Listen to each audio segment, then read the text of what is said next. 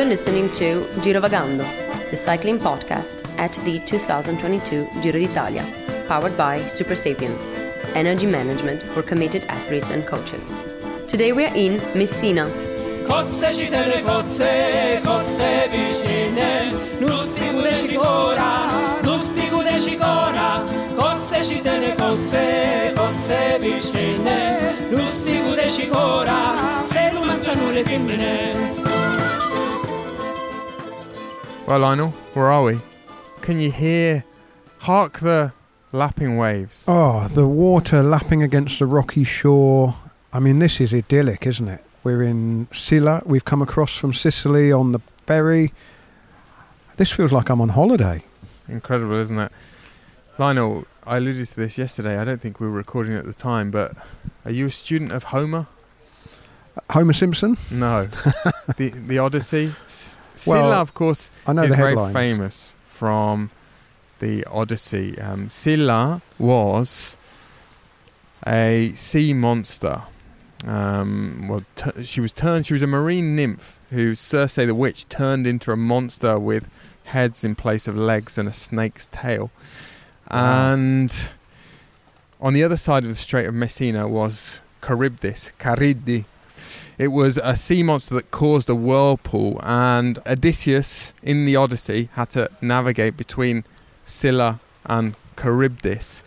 And I think he decided to sort of veer closer to Silla, lost 6 men in the end. But this gave rise to a phrase that's still used in Italian, and I think in other languages. When we talk in English about being between a rock and a hard place, or between, what is it, the devil and the deep blue sea? Yeah. In Italian, you talk about being between Silla and Charybdis.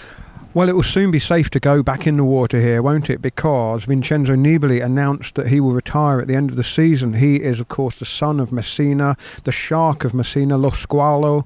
And after a glorious career, really, Vincenzo Nibali will retire at the end of 2022. We'll talk about that towards the end of this episode. In our little video, our teaser video that we did this evening while we were crossing the Strait of Messina, we alluded to the bridge that has never been built, which we allude to every year when we cross the Strait of Messina. And one of the reasons why it's not been built are the currents in that Strait of Messina, which looks from the boat like a pretty innocuous and certainly short stretch of water. But in fact, there is more than a grain of truth, I think, in the mythology around Silla and Charybdis, because it is quite treacherous, the Straits of Messina. So it looks like a paddling pool, but actually it's a whirlpool. Exactly. Well, there we go. I should say, Daniele Friberoncini, I meant to introduce you as Daniele Friberoncini, new to the podcast yesterday. Of course, in Hungary, we had Daniel Friebe standing in very ably. Friebe, still pronounced wrong. Friebe, it should be. Anyway. Well, I'm sure he doesn't mind. House style. I do think after the Kilometre Zero on Hungarian politics, Daniel Friebe has got a very fine future as a current affairs reporter ahead of him. Daniele Friberoncini's more at home talking about cannoli and currents. And gorgeous sweeping views over the Tyrrhenian Sea. Indeed. Shall we get on to the tale of the Tapper? Though, isn't it? I mean, if anyone's been to the Cinque Terre, much further up the Tyrrhenian coast in Liguria, the scene here, so we're just over the Strait of Messina on the mainland. This is really the first kind of resort, isn't it? And it's a beautiful little cove overlooked by the castle of Silla. And I'm afraid podcasters don't really do it justice. But we'll be posting some pictures later which will make you absolutely spit with envy. Well, I should say, just at the apartment next to us, I don't know what these guys are doing, sort of late middle-aged guys gathered around for a bit of a Wednesday evening meeting. They've got hammers, they've been banging something quite loudly, so if you do hear some hammering in the background, shattering the idyllic peace here, I do apologise about that. But the tale of the Tapper, Daniel, stage 5, Catania to Messina, 174 kilometres. We knew it would be a sprint stage, but it was a sprint stage with a difference, wasn't it? Because there was this 19.6 kilometre long climb of the second category, Portella Mandrazzi, just before the halfway mark. And well, the early break, I mean, it was kind of just a sort of, semicolon in proceedings today, really, wasn't it? But it did have 5 riders in it. Mattia Bias and Filippo Taliani, again, the drone hopper riders. The third time they've been sent up the road together by Gianni Savio in this Giro. Beautifully orchestrated by the mustachioed ringmaster, Meister Savio. Should we hear from him? Gianni, yesterday I know that, well, you weren't angry with your riders, but you didn't manage to get anyone in the break. Today, what is the modulo to make sure that doesn't happen? So, first of all, I was not angry because it's not possible all the day to be in breakaway. To be in breakaway is not so easy.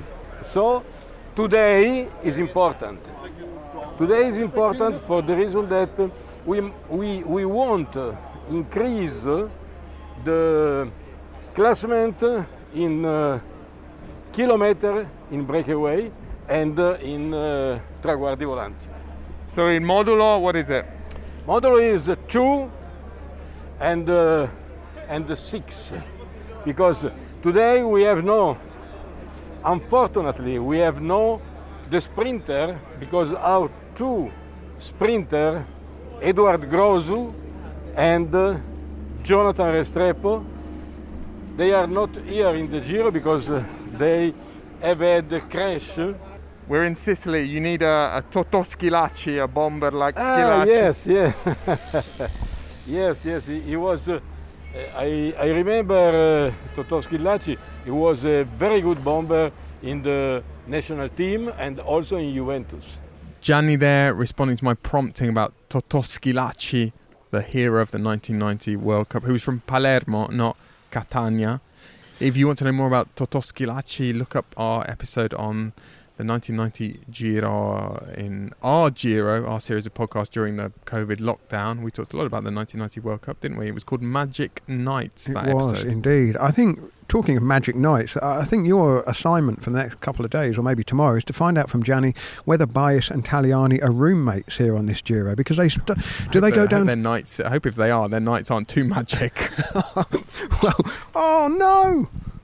Oh, my sunglasses have gone in the water. Both of us have lost our sunglasses today. Lionel just fell backwards, rocked backwards laughing, and the sunglasses fell off his head and landed in the Tyrrhenian Sea, and we're floating towards Silla and Charybdis as we speak. Maybe Lo Squalo will rescue them for me. They'll come back with a big... Lionel. At least you did reveal earlier that you only ever go for cheap sunglasses. I do these days because I lose them so frequently. Lionel. Anyway, sad sight. I can see your sunglasses sinking to the bottom of the ocean. Do you know, I think I could probably get those. I could get those. I'm going to wade in there after we've recorded and get them. Look, there's some steps there. I can go down. I can wade across here. It's only waist deep. It'd be fine. Anyway, do Bias and Taliani go to the buffet together at breakfast? Do they sit next to each other on the bus? Daniel, stop looking for my sunglasses. Anyway, they weren't the only 2 riders in the break, were they? They were joined by Alessandro Tonelli of Bardiani and Mirko Maestri of Eolo Cometa. So far, so normal with the Italian wildcard teams sending riders up the road. They were joined by 1 World Tour rider, AG2R's Jaakko Heinonen of Finland. And, well, when we got to the climb, or when they got to the climb, we didn't get to the climb, but the riders did. The big news was that Caleb Ewan was dropped, Mark Cavendish was dropped, and this really put the Belgian teams out the back, didn't it, for most of the day. Arnaud Demar was briefly dropped as well, but crucially he got back on, and then we had this sort of enormous chase. The Quick-Step group was at a couple of minutes, the Lotto Soudal group was at 4 minutes, and at the front of the peloton, Groupama, Israel, Premier Tech and Alpecin Fenix were driving, with UAE Team Emirates in close attendance as well. At some point in the last sort of 50 kilometres, basically they gave up the chase, didn't they? They knew they weren't going to get back on. There was a little bit of drama at the intermediate sprint where Joao Almeida went for some time bonus seconds. And then it came down to the finish, and Arnaud Demar, very impressive lead out by Groupama FDJ, and Demar added to his collection of Giro stage wins. And his collection of Giro stage wins in Messina. because he won here a couple of years ago. That's right. Almost identical stage, or very, very similar stage. Fernando Gaviria second, Giacomo Nizzolo of Israel Premier Tech third, Davide Ballerini, who got his chance to sprint for Quick-Step Alpha Vinyl, was fourth, and Binyam Girmay rounded out the top five. No real change overall, except Almeida did jump above Pello Bilbao thanks to that time bonus. He's now 7th overall instead of 8th. Trek's Juan Pedro Lopez will have another day in pink tomorrow. Most likely that will fall the way of the sprinters again. Damar is now in the very elegant Ciclamino jersey. Kemna is still in the King of the Mountains jersey, and Lopez is still the best young rider, but that will be worn again by Mauri van Sevenant. And that was that for stage 5. And that's that for my sunglasses. God, they go the way of, we're definitely going sunglasses shopping tomorrow. They go the way of my Adidas Gazelles from the Tour de France cobbled stage a number of years ago. In fact, the year that Vincenzo Nibali won the Tour, I think that was 2014. I still haven't forgotten. Still guessing on fueling? Not sure what or when to eat and drink on rides that matter? Never again. Optimize your fueling strategy with real-time glucose data, actionable insights, and personalized analytics. We're here to help you achieve your performance goals. Go to supersapiens.com for more on how to track your energy levels and fuel for success. The Cycling Podcast, powered by Super Sapiens. Thank you very much to Super Sapiens for sponsoring the Cycling Podcast. Daniel, today my blood glucose profile resembled today's race route. Very flat, but with a big spike roughly in the middle, because today I had a very small breakfast. And then at the motorway services, we had what was basically a very white bready lunch, wasn't it? A sort of focaccia type bread with some, what was in there? There was some courgette, there was some aubergine, tomato. It was very nice, but I have already identified that I don't respond too well to really refined white carbohydrates like white bread, white pasta, especially in the middle of the day. Maybe it's because in the evening the sort of spike and the dip doesn't affect me so much because I go to bed. But it was no surprise that I nodded off this afternoon while you were at the wheel, Daniel. And it's been really interesting matching my blood glucose levels to my feeling and how I perceive my energy levels to be during the day. I kind of knew I was due a dip and I could feel it coming, and then I looked at the data and there it was. Really quite interesting. I'm looking forward to hearing what Christina from the University of Verona makes of this. I've already kind of cut out a lot of white bread and white pasta from my diet because I had noticed this trend. But there wasn't a lot of choice today, so what could be done? Anyway, if you want to find out more about Super Sapiens, go to supersapiens.com. Well, Daniel, Arnaud Démare was second at Balaton-Füred back in Hungary, behind Mark Cavendish, of course, on Sunday. So perhaps no surprise that with no Cavendish in the picture today, Démare got himself across the line first. Have to say the lead-out was very good from Groupama FDJ, but no Jacopo Guarnieri in there to do his usual lead-out job because he was dropped on the climb. Yeah, they did a very good job, though. It was an intriguing race or route today, an intriguing profile. We've seen race organisers go with this sort of configuration quite a lot in the last few years. One big climb in the middle of the stage, and it sets up a really exciting sort of challenge between the really pure sprinters who struggle on climbs or can struggle on climbs, and the guys who are a little bit more versatile, such as Démare. And sure enough, today a couple of the big guns as far as sprinting is concerned, Cavendish and Ewan, were dropped, and Groupama FDJ, among other teams, Israel Startup Nation as well, deserves some credit. They really turned the screw, didn't they, on Cavendish? And it was very close to the point at which, one side of the equation, either the peloton or the group behind, they raised the white flag. For a long time it was sort of around about 2 minutes the gap, and anything less than 2 minutes, and I think Groupama and Israel and the other teams that were working would have probably resigned themselves to the fact that Cavendish was coming back. Any more, 2.5 minutes, 3 minutes, and Cavendish and his wolf pack would have had a pretty easy decision to make, and they would have sat up, particularly bearing in mind that tomorrow is likely to be a sprint. However, it was this quite tense battle between the smaller group behind and the bigger group in front for a lot of the stage, wasn't it? And, sacrificing Guarnieri, that was a price that was worth paying in the end, wasn't it? Because on the run into Messina, it wasn't particularly technical. We saw the roads, didn't we, Lionel? They were fairly wide.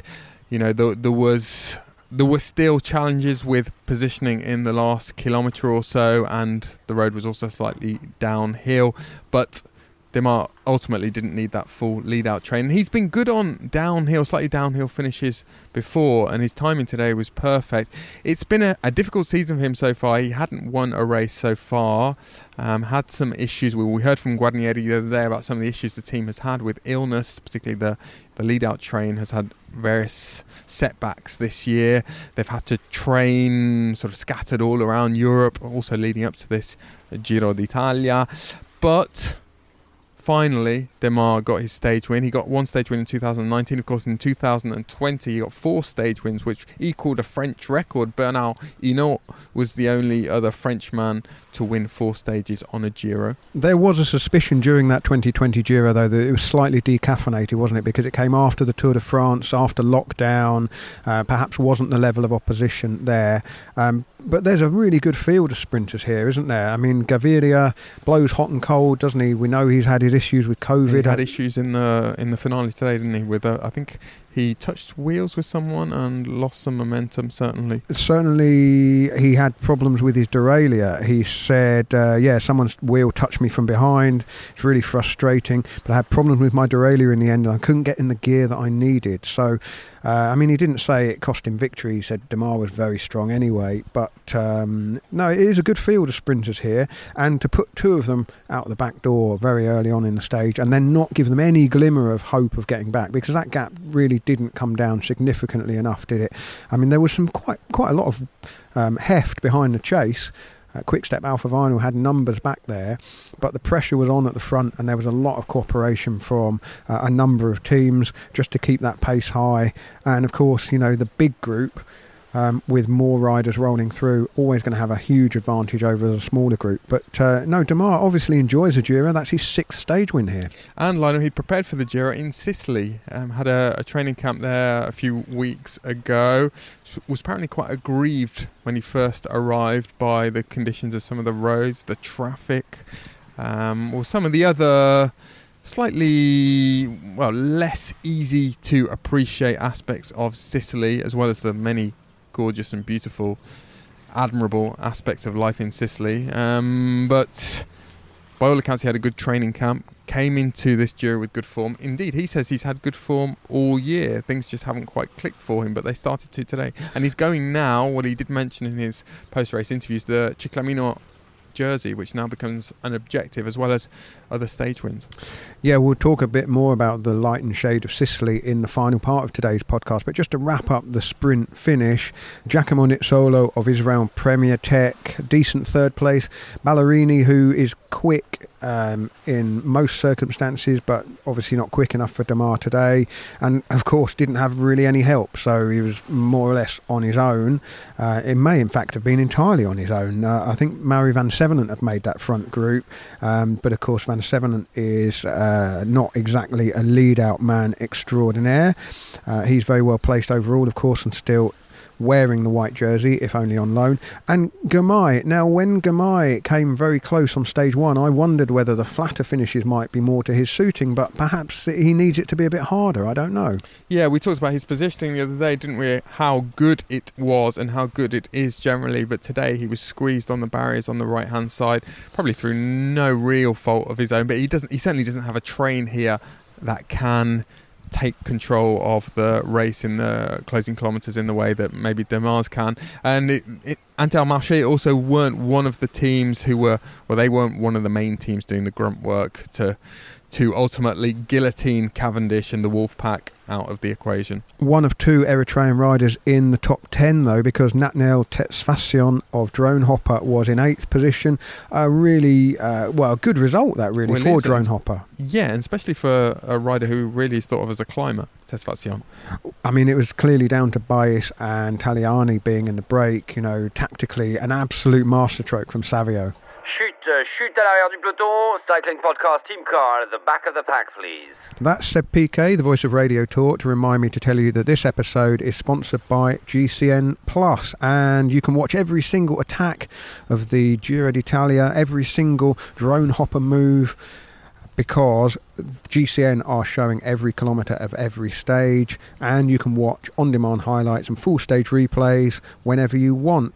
Go to gcn.eu/cyclingpod and you can get 25% off an annual GCN Plus subscription if you are in the UK or US. We'll put those details in the show notes. But I've been watching a lot of the GCN Plus coverage today because we were in the car when we had the commentary coming out through the speakers, and when you were driving, Daniel, I was watching on my phone.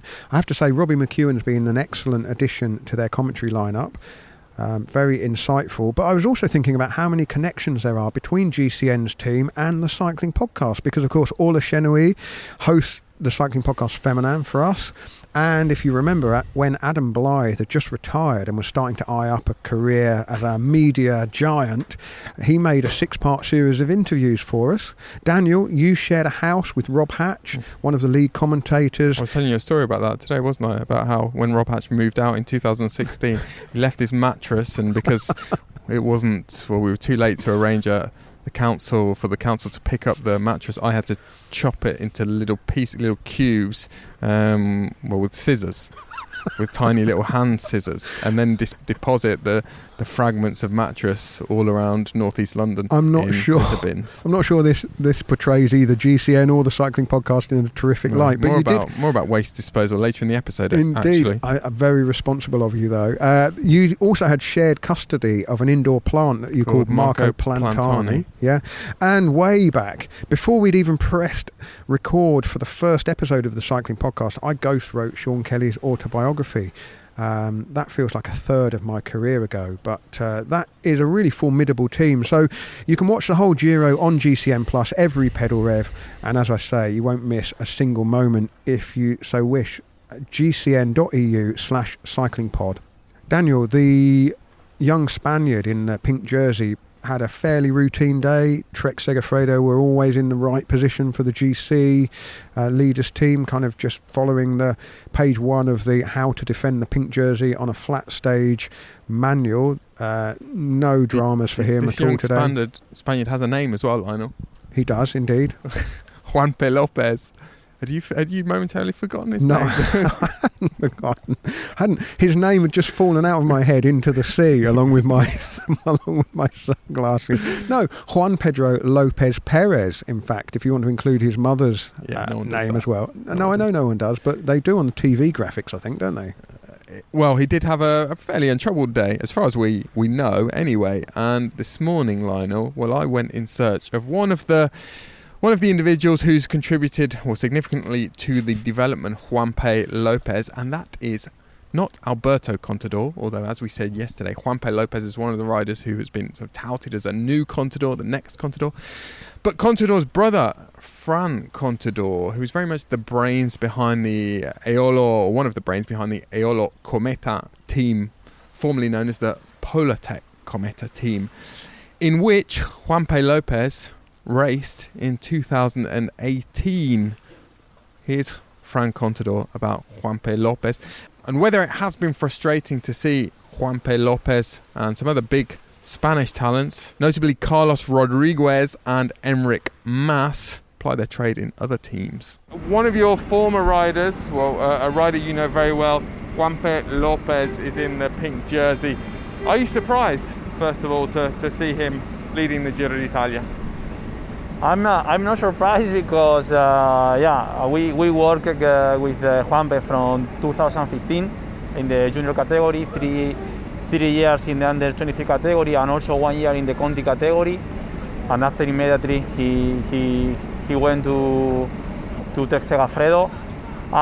We know perfectly the talent of Juanpe. He worked very hard from the young categories. We knew that if all goes well, he will go in the top with the best climber of the world. So it's not a surprise for us. We are very happy for seeing him in pink. Is it a little bit frustrating that your team is a team that is discovering young talents, but then well, until now, at a certain point, you've sort of had to say goodbye to them and they've gone to the World Tour. I know that in the future you hope that doesn't happen, that you hope that this team is going to grow, but is there a little bit of frustration at seeing him in another team? Of course. It's frustrating because, it's not only Juanpe. Also the case of Carlos Rodriguez, Enric Mas, and a lot of another riders go out because until last year we haven't the Conti Pro team, we hope in the future also to give a new step and to be a World Tour team if it's possible, or a team with more budget for keeping all these riders, all this talent. We are very convinced that we do a very good job in the young categories. We see that the World Tour teams study all our riders. They are very interested in our riders always, and we hope to have the opportunity also. We will have now the possibility to give the opportunity to some of our young talents, but others will go out, of course. So also, this is we work like this from 2013, and we will continue. Well, and it's a point we've made about one of the other teams here, World Tour team, that they've developed a lot of fantastic riders, only to see them leave and thrive, excel, be successful elsewhere. Team DSM. That's happened to them on a number of occasions, hasn't it? But of late, in the last few weeks, things have started to look up for Team DSM, not least because their leader here, Romain Bardet, is starting to really ride very well indeed, and he's well up on general classification here, isn't he? Not only that, here's what Richie Porte said at the finish yesterday about, well, you're about to hear what Richie Porte thinks of Romain Bardet at this Giro d'Italia. I think Bardet is probably the dark horse here. He's looking great. Well, it's a fact of the peloton, isn't it? That the bigger fish eat the smaller fish. I mean, and then the shark eats everybody. And DSM have been in a position where they've developed talent and then seen it disappear to other teams. And this is a real departure from that. Signing an established veteran, really, bona fide Grand Tour rider who has a string of top 10 performances behind him, been on the podium at the Tour de France at least a couple of times, was 7th in the Giro last year, but I mean that was a real kind of slow burn of a Giro for Bardet, wasn't it, because he had a pretty tricky start and he just clawed himself up the GC. He was sort of into the top 10 at the start of the or at the end of the second week, and then he kept just climbing, got himself up to 5th on the penultimate stage, and then slipped back another couple of places in the time trial into Milan. So what you're getting at here is that Richie Porte's right. I think he is a dark horse. Well, why wouldn't he be? I mean, there's so much climbing in the final week. You know, he's good uphill, he's very good downhill as well, which is just as critical when those mountain stages are just so mountainous. We've seen him win Tour de France stages with kind of a sort of strategic approach, you know, picking his moments very well. It's just whether or not he can avoid difficulties between now and the really crucial part of the race. This is a phase where he just needs to be quiet and safe and sensible and not, you know, suffer any misfortune. And if he can get through 10, 11 days of this race and be in a really good position on the shoulder going into the final week, why not? And what's really interesting about Bardet this season is that against the backdrop of, well, various riders have left DSM amid speculation that, you know, the team's modus operandi is not for them, that it's too severe, it's too strict. Against that backdrop, Bardet has gone there, and he's been there for almost 18 months now, and he has appeared to be very happy. In fact, he gave an interview with L'Equipe a few days ago or a couple of weeks ago in which he said that the team has suited him perfectly. Not only that, the team has changed him in the sense that he has become a lot more relaxed. He's not demanding quite as much from his entourage. He's not putting as much pressure on his entourage and on the various specialists that he's sort of enlisted to try to improve his performances. And the team are also not putting quite as much pressure on him, and he has found his happy place. On that, Lionel, I spoke this morning to Matt Winston, who is one of the, I think they call them coaches at DSM, don't they? But he's, to all intents and purposes, a direct sportif, but he's also Romain Bardet's coach, about this happy marriage between the two, DSM, Bardet, and what they expect from each other here at the Giro. I think when we spoke to Romain before we came to the team, we also told him a lot about kind of the way we work, and it's about the process. And we want to, as an athlete, we want to take the pressure away from him. So that when he comes on the bike, he's only thinking about bike racing. He's not busy with all kinds of other things about equipment or nutrition. It's been set out, and for us, when you get into the race, the only thing you should be thinking about is the bike race, and not stopping for changing saddles and this isn't working and that's not working. And that's something that we work super hard on with our experts. And Romain felt like that would be a real nice step for him, where he can just, like you say, just delegate it to the experts. Obviously he works with them all of the time. He gives his feedback, but we do those moments outside of the race so that he can have proper meetings, sit down at home, nice and relaxed, have a contact with the expert, discuss changes, discuss ways of working, and then we implement it in the races.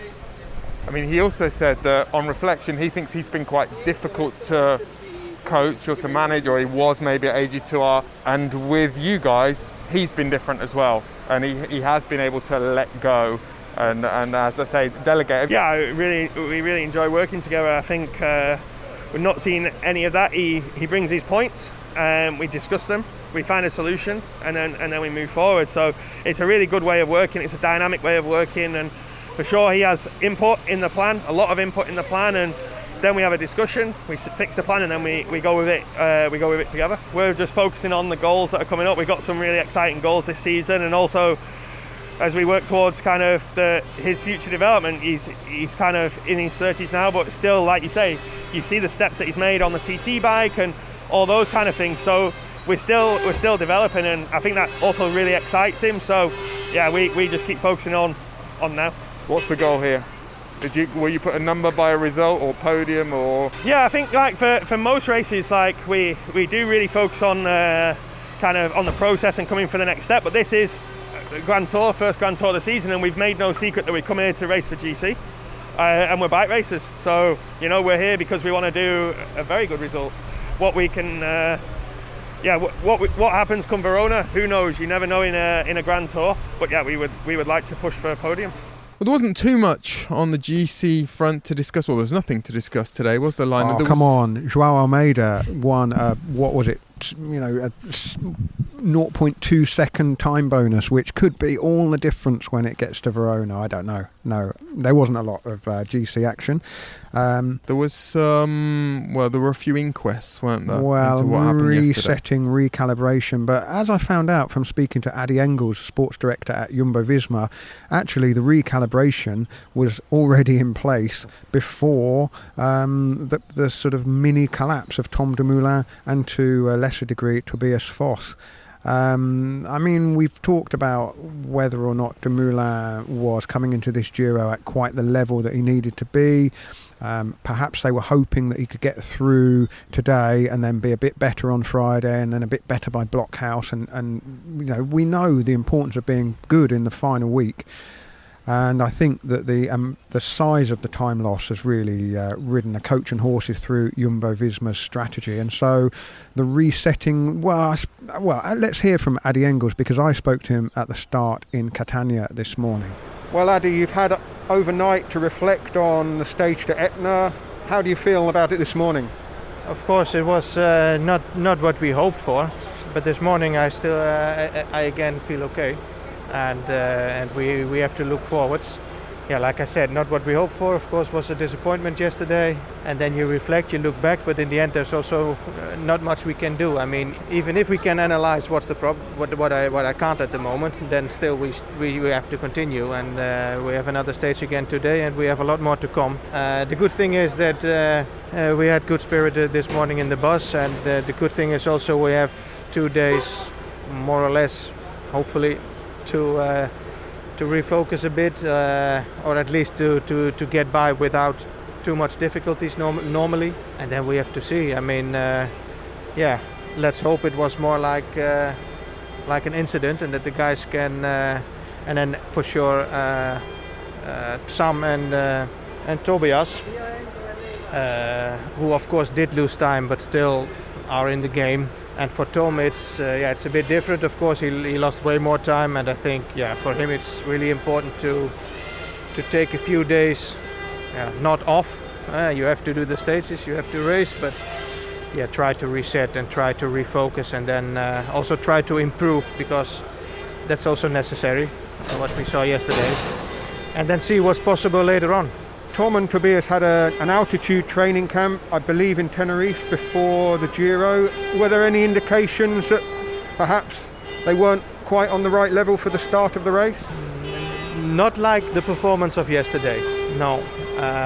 But there were doubts. I mean, we came to the Giro with GC ambitions, but we never put a result on it, because it was the way to the Giro was not the best for both, not for Tom as for Tobias.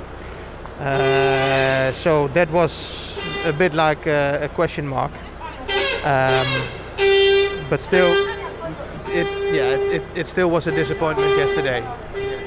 Sometimes when a GC leader loses time like that, the temptation is to carry on riding like a GC rider and seeing what comes. How do you think you'll play it? Have you had chance to think about what you'll do as a team over the next week, the next 2 weeks of the Giro? I think for Tom the focus will change.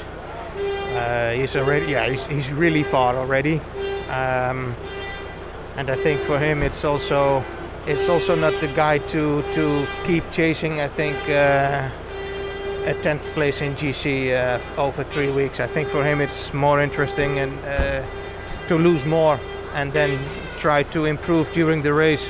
I mean, he still has got a lot of class and talent, and I'm sure he's able to improve. And then try to pick a few really nice days to show himself again. For Sam and Tobias, I think they still continue on the same way. They're too close to go in front. Yes, they lost some time, but I think also looking to other years. Almeida last year had a difficult start, lost 5-6 minutes, I think, and was in the end good in GC. Same for us. We lost time in the beginning, so we still have that focus also, and we have again a big day, I think, on Blockhouse, and then we see again if we continue like that or if we also change the strategy with them. My last question: as a manager and a sports director and your sports directing team, do you quite enjoy the fact that now you have an opportunity to ask something different of some of the other riders? You have almost like a clean slate, we call it in English. You can try something different. Yes, the original plan may be out the window, but now you have to come up with something new. Or is it too soon to say that?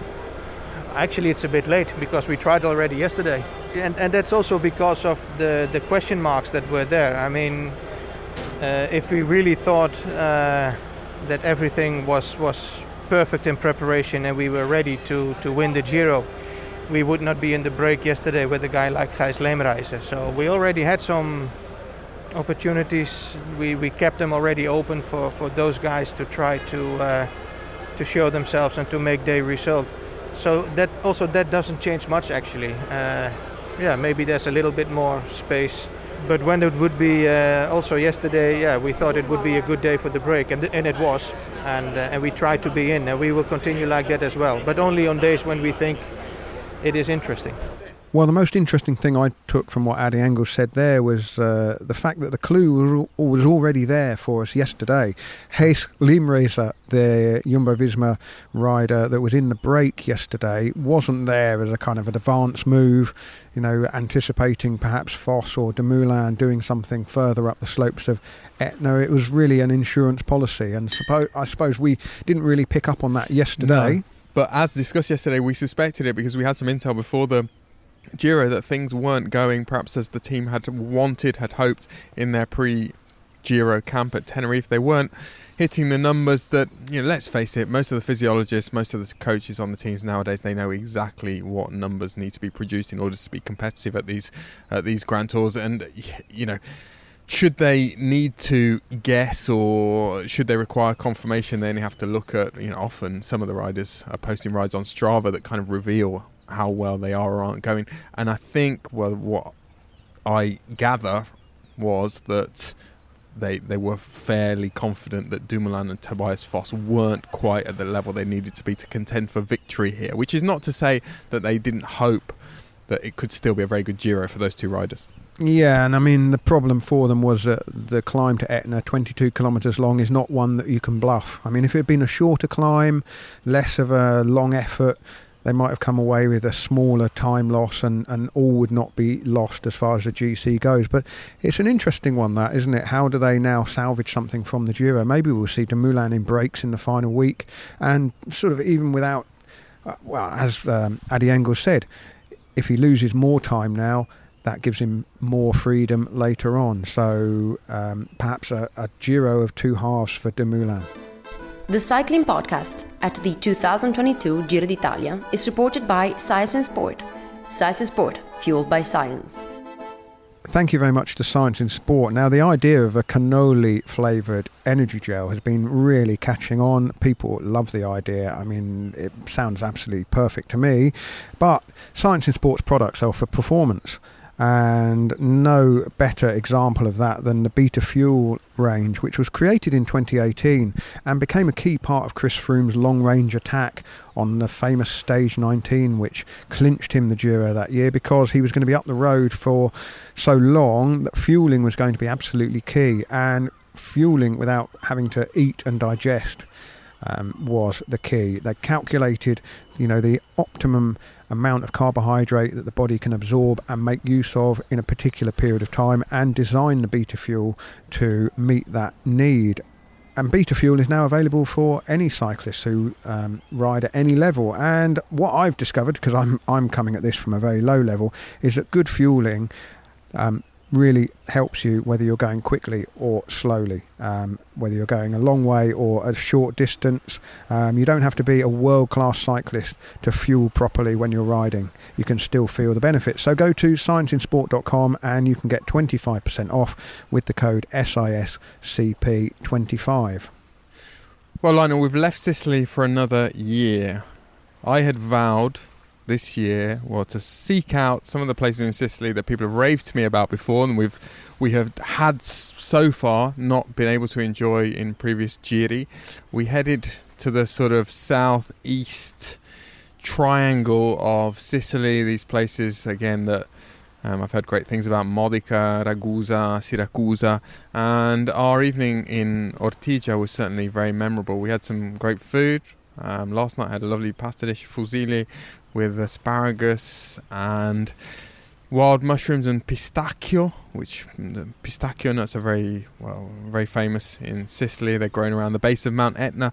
A place called Bronte is very famous, nothing to do with Charlotte or Emily, but it's famous for its pistachios. I found out a fascinating fact about pistachios today. They're harvested biennially. Does that mean every 2 years? I hope it does. Biennially, I think it does. Not every year, because in fact in Sicily there's a well-established pattern of harvesting pistachio nuts only on odd years. So 2019, 2021, this year there'll be a break, because on even years the plants have to recover trees, I guess. Trees. They're very susceptible to parasites, and in order to purge the plants of the parasites, they need to take this break every other year. Did you know that? Well, no, I didn't know that. A member of the cashew family. Did you know? Wow. There you are. Wow. There you are. Just very quickly, Daniel, and we've been to Sicily quite a number of times. I mean, that's my third time on that ferry across from Messina over to Calabria. What's the deal? Why is that? There's obviously some kind of arrangement to keep bringing the Giro back here. There is. And how long has that got to go? Do you know? You're asking me questions now that I'm not prepared to answer. Not prepared, as in I haven't done the necessary research. There was a long-term deal, which was talked about again last year. I remember when when the plans were afoot again to come back to Hungary, and things were still being moved around due to changes during the COVID season, things that couldn't be done back then and can be now. I have to say, coming into Messina, some of the roads felt a bit better than they have done. They've obviously done resurfacing works here and there, perhaps as a result of the Giro being here over a number of years, but still, I mean, some of the bangs and jolts when you're driving on the roads, the exposed manhole covers. I mean, sometimes I'm thinking we're lucky to get away from here without a puncture on our hire car. The roads are not in great nick. The rubbish around is unsightly. The buildings, as we said the other day, some of it you wonder how the local authorities and the national government are going to regenerate some of these areas, because they've got less than a decade's life left in them, some of them. Well, Lionel, it's a place definitely of light and shade, and you can lean into one or the other. And with that in mind, I thought it'd be good for us to talk about someone who is very well versed in those contrasts in Sicily. In our case of wine this year, our Giro case with Divine Cellars, we've got a bottle from Etna. It's a red wine called Le Vigne di Eli. We talked about it in our pre-Giro episode about the Selezione Simpatica wines. But this gentleman has also been very instrumental in setting up an initiative which aims to tackle precisely one of those problems that you just mentioned. And in fact, it's a problem that Jakob Fuglsang, no less, mentioned at the Giro a couple of years ago, the rubbish on the roads. This gentleman is called Christian Listro. He's the international sales manager for the winery that produces the wine I just mentioned. Let's hear from Christian now. I'm Christian Listro. I was born in Syracuse, in Sicily. I'm the international sales director for Le Vigne di Eli estate and Tenuta delle Terre Nere estate. I'm a member of the board of the Strada del Vino e dei Sapori dell'Etna, which is the association that has covered and developed the project of Etna Ambiente, dedicated to deal with the abandonment of the rubbish on the road. When I'm around doing the tastings, I normally say that Etna, it's not Sicily, meaning that Etna is a completely different microcosm in everything, in terms of soil, in terms of weather, in terms of structure, of the soil, because it's not flat, so there are a lot of terraces. It's an active volcano, so we have ashes falling almost every day, and ashes are like a natural fertilizer. We have a lot of rain, we have snow, all elements that it's nowhere to be found in the rest of Sicily. So it's and in a way, geographically, the Etna is kind of separated from the rest of Sicily, because there is a river, which is the Alcantara, that cuts the northern slope, and then there is the Simeto that goes through the western and southern border of the Etna. So actually, the Etna is pretty much an island within an island. So the wines here are completely different, and that's a little bit explains the success of Etna wines, which are really more related to to the taste of the times, which goes towards wine with more acidity, with more freshness. The name of the app and the project is Etna Ambiente, and the idea was to convert basically all the mobiles that is in everyone's pocket into a pair of eyes, to help the local community to intercept people who commit fraud by this, by leaving the rubbish on the streets rather than calling the township to recover it. It's an ancient legacy. It's something that might explain why in Japan the fishermen still do this. They gather huge layers, huge trays full of everything, and they throw it in the ocean. because of the, they always used to do like this, because 50, 60 years ago, everything was non-plastic, not organic, but it can degrade, with the time. And the metals were very precious, whatever metal. So there was no waste of it. So the actual, rubbish was wood and organic stuff. So, and this both, on the streets and in the sea, would completely disappear in some time. But with plastic, things, have changed, and this doesn't go away. Actually, if it degrades more, it becomes nanoparticles, which enters the soils and, give more and more damage. So this is a very, very tough battle, because, when you had to fight with all habits, especially with the older generation, it's something that is so much consolidated in their behavior that it's actually very, very difficult to dissuade them. But it's very effective with the new generation. The apps has been extremely successful. We had more than 1,000 cases signaled. We had roughly 300 abuse that were sorted. We had 4 people which were condemned by the tribunal. We educated 15,000. So our bet is on the new generation.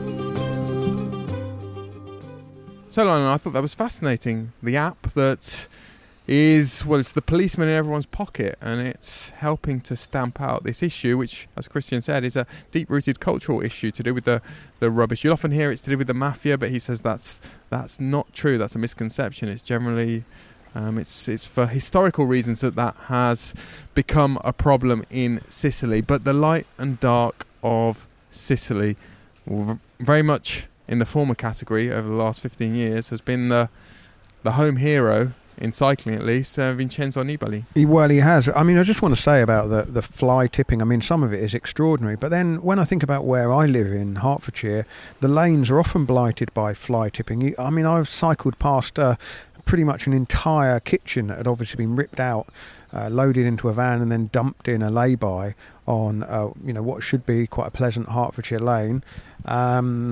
So it's not a problem that, I'm kind of pointing the finger at Sicily for, but it is noticeable just how close to the town centre just the rubbish piles up. There's just a sense that a little bit of neglect, really, and I guess a sort of, it doesn't seem to be that high up the list of priorities to get things tidied up. But anyway, other parts of Sicily are absolutely beautiful, and then of course we come across here to Calabria, and this is a lovely little one-night respite, one-night break for us, isn't it, Daniel? Lovely. Yes, it is, Lionel. Respite. Do you know who's going to be having a lot of respite? Vincenzo Nibali, because he's retiring. He made the announcement today after the stage finishing in his hometown, Messina. And it's a big moment in Italian cycling, isn't it? Oh, it's a huge moment, isn't it? Because Nibali has been their Grand Tour star for more than a decade now. I mean, he turned pro in 2005 for Fassabortolo, and then he cemented his place in the World Tour. Fassabortolo cement, right? Yes, very good. Yes, thank goodness for that. And then he was firing on all cylinders for Liquigas. Then he joined Astana, Bahrain. He was cooking on gas for Liquigas, wasn't he? He was cooking on gas for Liquigas. Astana, Bahrain, Trek, and then back to Astana. You've run out of puns now. I've run out, yeah, for his final season.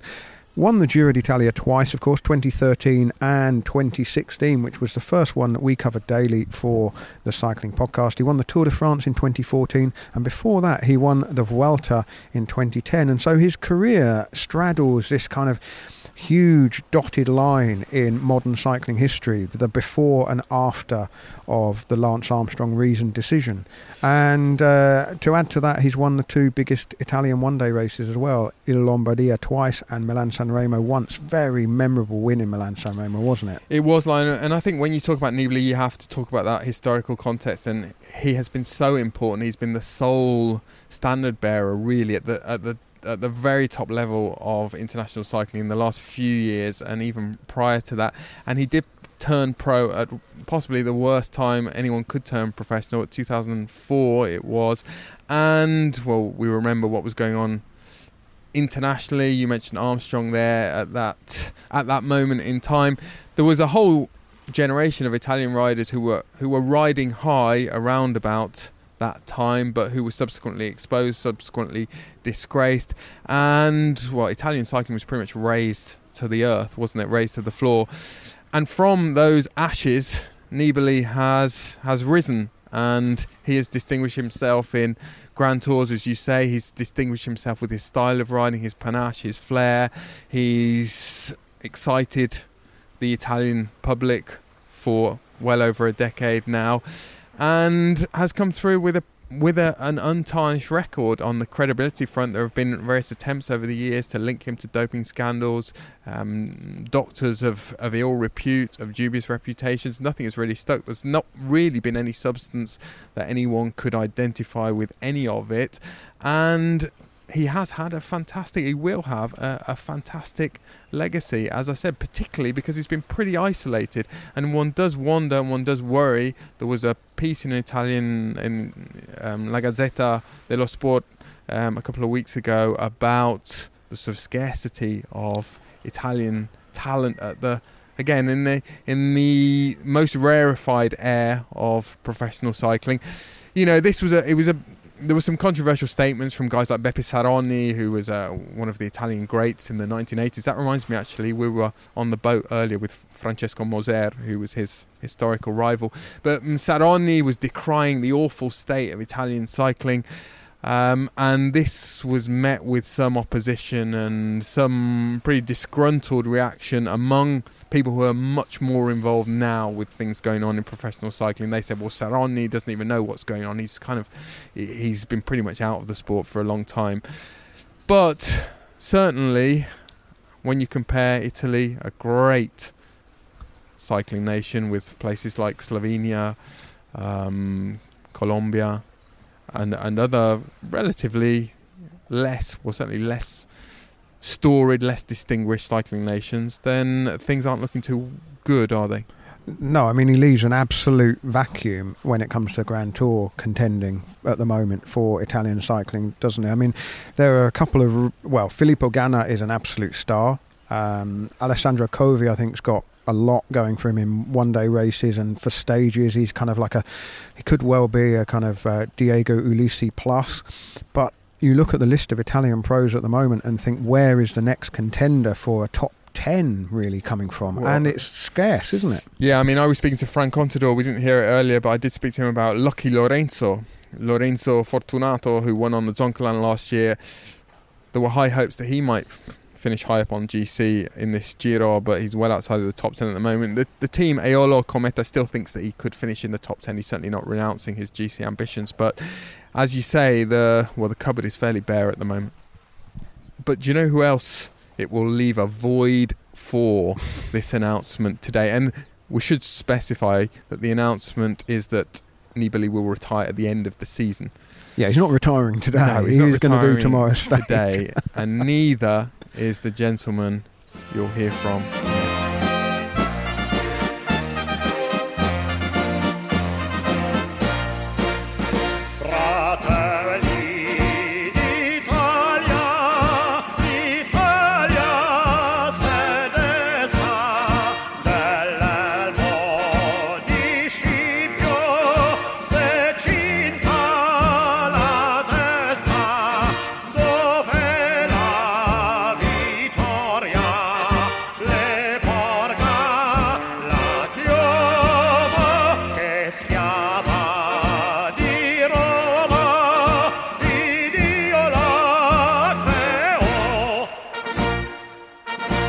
Dear listeners, good afternoon, good morning, good evening, good night from Messina. I see the sea in front of me, and I don't see any longer the shark in my eyes from next year on, because she announced that this season will be the last one. Maybe you are wondering about my feelings. I would like to say, first of all, certainly it has been marvelous to write about so great champion in these almost 20 years. My first article on him was in 2004. And the Tour, the Giro, Sanremo, Lombardy, also his defeats as Olympic Games, Worlds in Florence. But I don't want to talk about this, dear listener, because this is not the point. The point is, Vincenzo, do you know how many days I have spent in the mountains to follow you, to be your shadow, and not on a beach? This is my eternal regret, Vincenzo. Well, I don't know whether you've heard, Daniel, but Ciro's retirement plan includes going up to the Paris Olympics in 2024 and then calling it a day. I mean, what will he do with himself? I mean, it's unthinkable. No Ciro, no Giro, of course. Well, Daniel, another sprint stage tomorrow. I mean, it's less difficult than today's, isn't it? There is a climb at the start, but it's not as difficult as today's. And we're making our way up Italy. And it really feels like the Giro is into a bit of a rhythm now, especially now we've got to cross the Strait of Messina. Should say Kilometre Zero returns tomorrow. We've got a two-part deep dive looking back 10 years to the 2012 Giro d'Italia. That, of course, was the ding-dong battle between Canada's Ryder Hezjedal and the Spaniard Joaquim Rodriguez. And, of course, it was Canada's Hezjedal who won it at the finish in the time trial. One of the closest Grand Tours of all time. And I've spoken to Christian van der Velde, who was, well, an integral part of that team, the Garmin team that helped Hezjedal on a really incredible stage on the Stelvio, the penultimate stage of the race. I've spoken also to Jonathan Vaughters, who was the team boss of Garmin Barracuda, remains the team boss of EF Education EasyPost, the same team to this day, and also to Charlie Wegelius, which was extraordinary because that was his first Grand Tour as a sports director. He must have thought the job was easy. Anyway, two parts this because it is quite a deep dive. There's some really interesting memories of that race, including the thoughts of Daniel and I. So we'll release that tomorrow, Thursday and Friday morning. We've also been getting our dispatches from our Giro diarists, James Knox of Quickstep, Pavel Sivakov of Ineos and Ben Zwihoff of Bora Hansgrohe, and we're gathering those together. We're putting some into the nightly episodes, but we will also put together an episode of Kilometre Zero just to tell the story of their respective Giros. Giri, I know. And, well, before we go, the Giro del Bufalo. Daniel, coming across to the southern part of Italy brings back memories of the very first Giro d'Italia that we did daily for the cycling podcast, and as I've said before, that was thanks to Science in Sports sponsorship.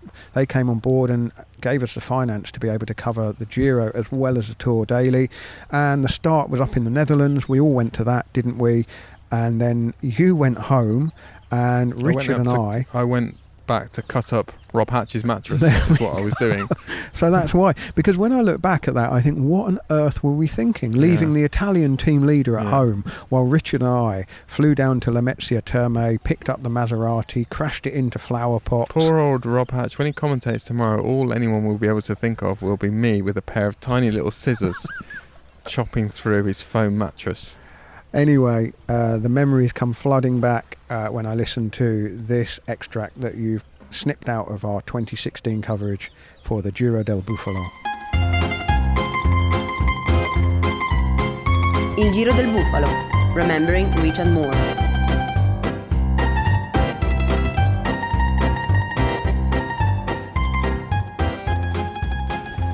So here we are, Lionel, Tuesday evening, just after stage 4, relaxing, discussing who might win tomorrow in Benevento. And you know, I really fancy Andre Greipel for that one. Nailed on, I'd say. So that was Lionel and I chatting on Tuesday evening. Here we are on Wednesday, and just like Daniel Freeb's correct prediction that Diego Lucy would win on Tuesday, I correctly predicted that Andre Greipel would win in Benevento on Wednesday. Remarkable record. That's 2 out of 2 for us. It's your turn tomorrow, Lionel. Remarkable stuff. Who do you think will win tomorrow? Put me on the spot there. I think tomorrow Tom Dumoulin will win. Okay, not sure about that. Anyway, my name is Richard Moore. I'm with Lionel Birney. Hello, Richard. And our stagiaire, Kaylee Fretz. Hello. Kaylee Fretz from Velo News, of course, who has joined us on the podcast before last year at the Tour de France, and we're hoping you'll be joining us a lot more at the Tour de France this year as well, Kaylee. Dove siamo, Lionel? We're outside a little bar in Benevento, and this really is my image of southern Italy. When we were talking to Daniel about what southern Italy would have in store for us, this was the image I had. You know, it's bustling, some of the buildings are pretty run down, but it's teeming with life, the traffic jams, and the number of people out having a drink or some ice cream or some frozen yoghurt, I think, down there. Everyone's been enjoying the Giro d'Italia here. Quite muggy and a bit overcast here. It's not as warm as it was yesterday, which is so we both chose to wear shorts, Rich? Yeah, we wore shorts and the temperature dipped a little. First day in shorts, so we might be tipping the correct winners of the stage, but we're not getting everything right.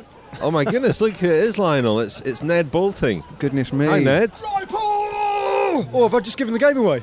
No. Spoilers are fine. If people are listening, they should expect spoilers, really, because we are talking about what happened on the stage. How are you? How was it for you today? Oh, it was screamingly dull, wasn't it? Great, you're really selling things here. It was. They got it all wrong. I think they've got a lot right so far on the Giro, but all the action was. We had the King of the Mountains in the first 35k that television missed, which would have been a flicker of excitement. Then those four got up the road. We missed the two intermediate sprints that weren't terribly interesting anyway, and we missed Daniel Oss crashing as well, which was quite interesting. And then we had 90 kilometres of absolutely nothing before it all kicked off, and then it was quite interesting. Well, anyone ever seen Daniel Oss and Daniel Friebe in the same room? What about, have you done the aerodynamics of hair billowing out of the back of helmets? Save that for a podcast some other time. We've got the right man for that, though. We've got lots to talk about here because Kaylee is our equipment man, and we're going to be talking actually about motors and bikes. Ned, thanks very much for your cameo. We'll give you a call later for dinner, perhaps. As I said, Daniel, it all comes flooding back. Kaylee Fretz there. We launched his career as a podcaster, now works for Cycling Tips, and they do a podcast as well. Ned Bolting, a broadcaster, remember him? Podcaster. You remember him? Yeah, he's here, obviously, of course, commentating on the race for the host broadcasters. But my outstanding memory of that night in Benevento is that we came back to the press parking and our gleaming white Maserati was parked in the corner, and some teenagers were basically gathered around it. Some of them were lounging on the bonnet. You say that with such contempt. You were a teenager once, Lionel. I was a teenager, but I never sat on somebody else's Maserati. Yeah, in the 70s. Get out of it. Anyway, as we walked towards the Maserati, this group of young lads, they clocked that we were heading towards it, and they did kind of get off the bonnet kind of slightly respectfully, and they parted ways and let us get in the car. I think they were slightly disappointed at this sort of two early middle-aged, as we were then, men, both of us Celtic and pasty, not kind of glamorous and Italian looking. We got into the car, but Richard revved up the engine and gave it a throaty roar, and they gave us a round of applause for just driving an iconic Italian car. And they, as I say, parted the ways, and we drove off into the night. Very fond memories of that Giro with Richard, but just a sense of cluelessness, really. We didn't understand the Giro in the same way that we understood the Tour de France. Or the way you understand it now. I mean, how things have changed. I mean, loaded. As his sunglasses float off towards the Strait of Messina. Oh, the contempt with which that was delivered, Daniel, honestly. I've learned a bit more. I know that you don't have a cappuccino after 11 a.m. here. I mean, even me. Just on that, actually, in Catania this morning, we met up with Jared Smith, one of the founders of MAP, one of the two founders of MAP, the clothing company that we partnered with this year. We're really looking forward to unveiling a bit more about how that partnership is going to take shape later in the summer. And it was just a real stark reminder to me that MAP as a company is a year younger even than the Cycling Podcast. I mean, they've grown a bit bigger than us. They've got 50 employees. But I spoke to Jared about the company's origins and the story behind the company's name, and also the inspiration that he takes from visiting a race like the Giro and where MAP wants to go next. And, I really enjoyed the conversation. I recorded it, and I'm looking forward to playing a bit more of that in our MAP sponsored slots over the second half of the Giro as we lead towards this big reveal of our collaboration. But Daniel, we should probably wrap things up. We should, Lionel. You need to get your swimming trunks on, your goggles. I've gone off the idea of wading in there now, and I It's going to be like Baywatch in here in a minute. I can no longer see where the sunglasses are. Buonasera a tutti.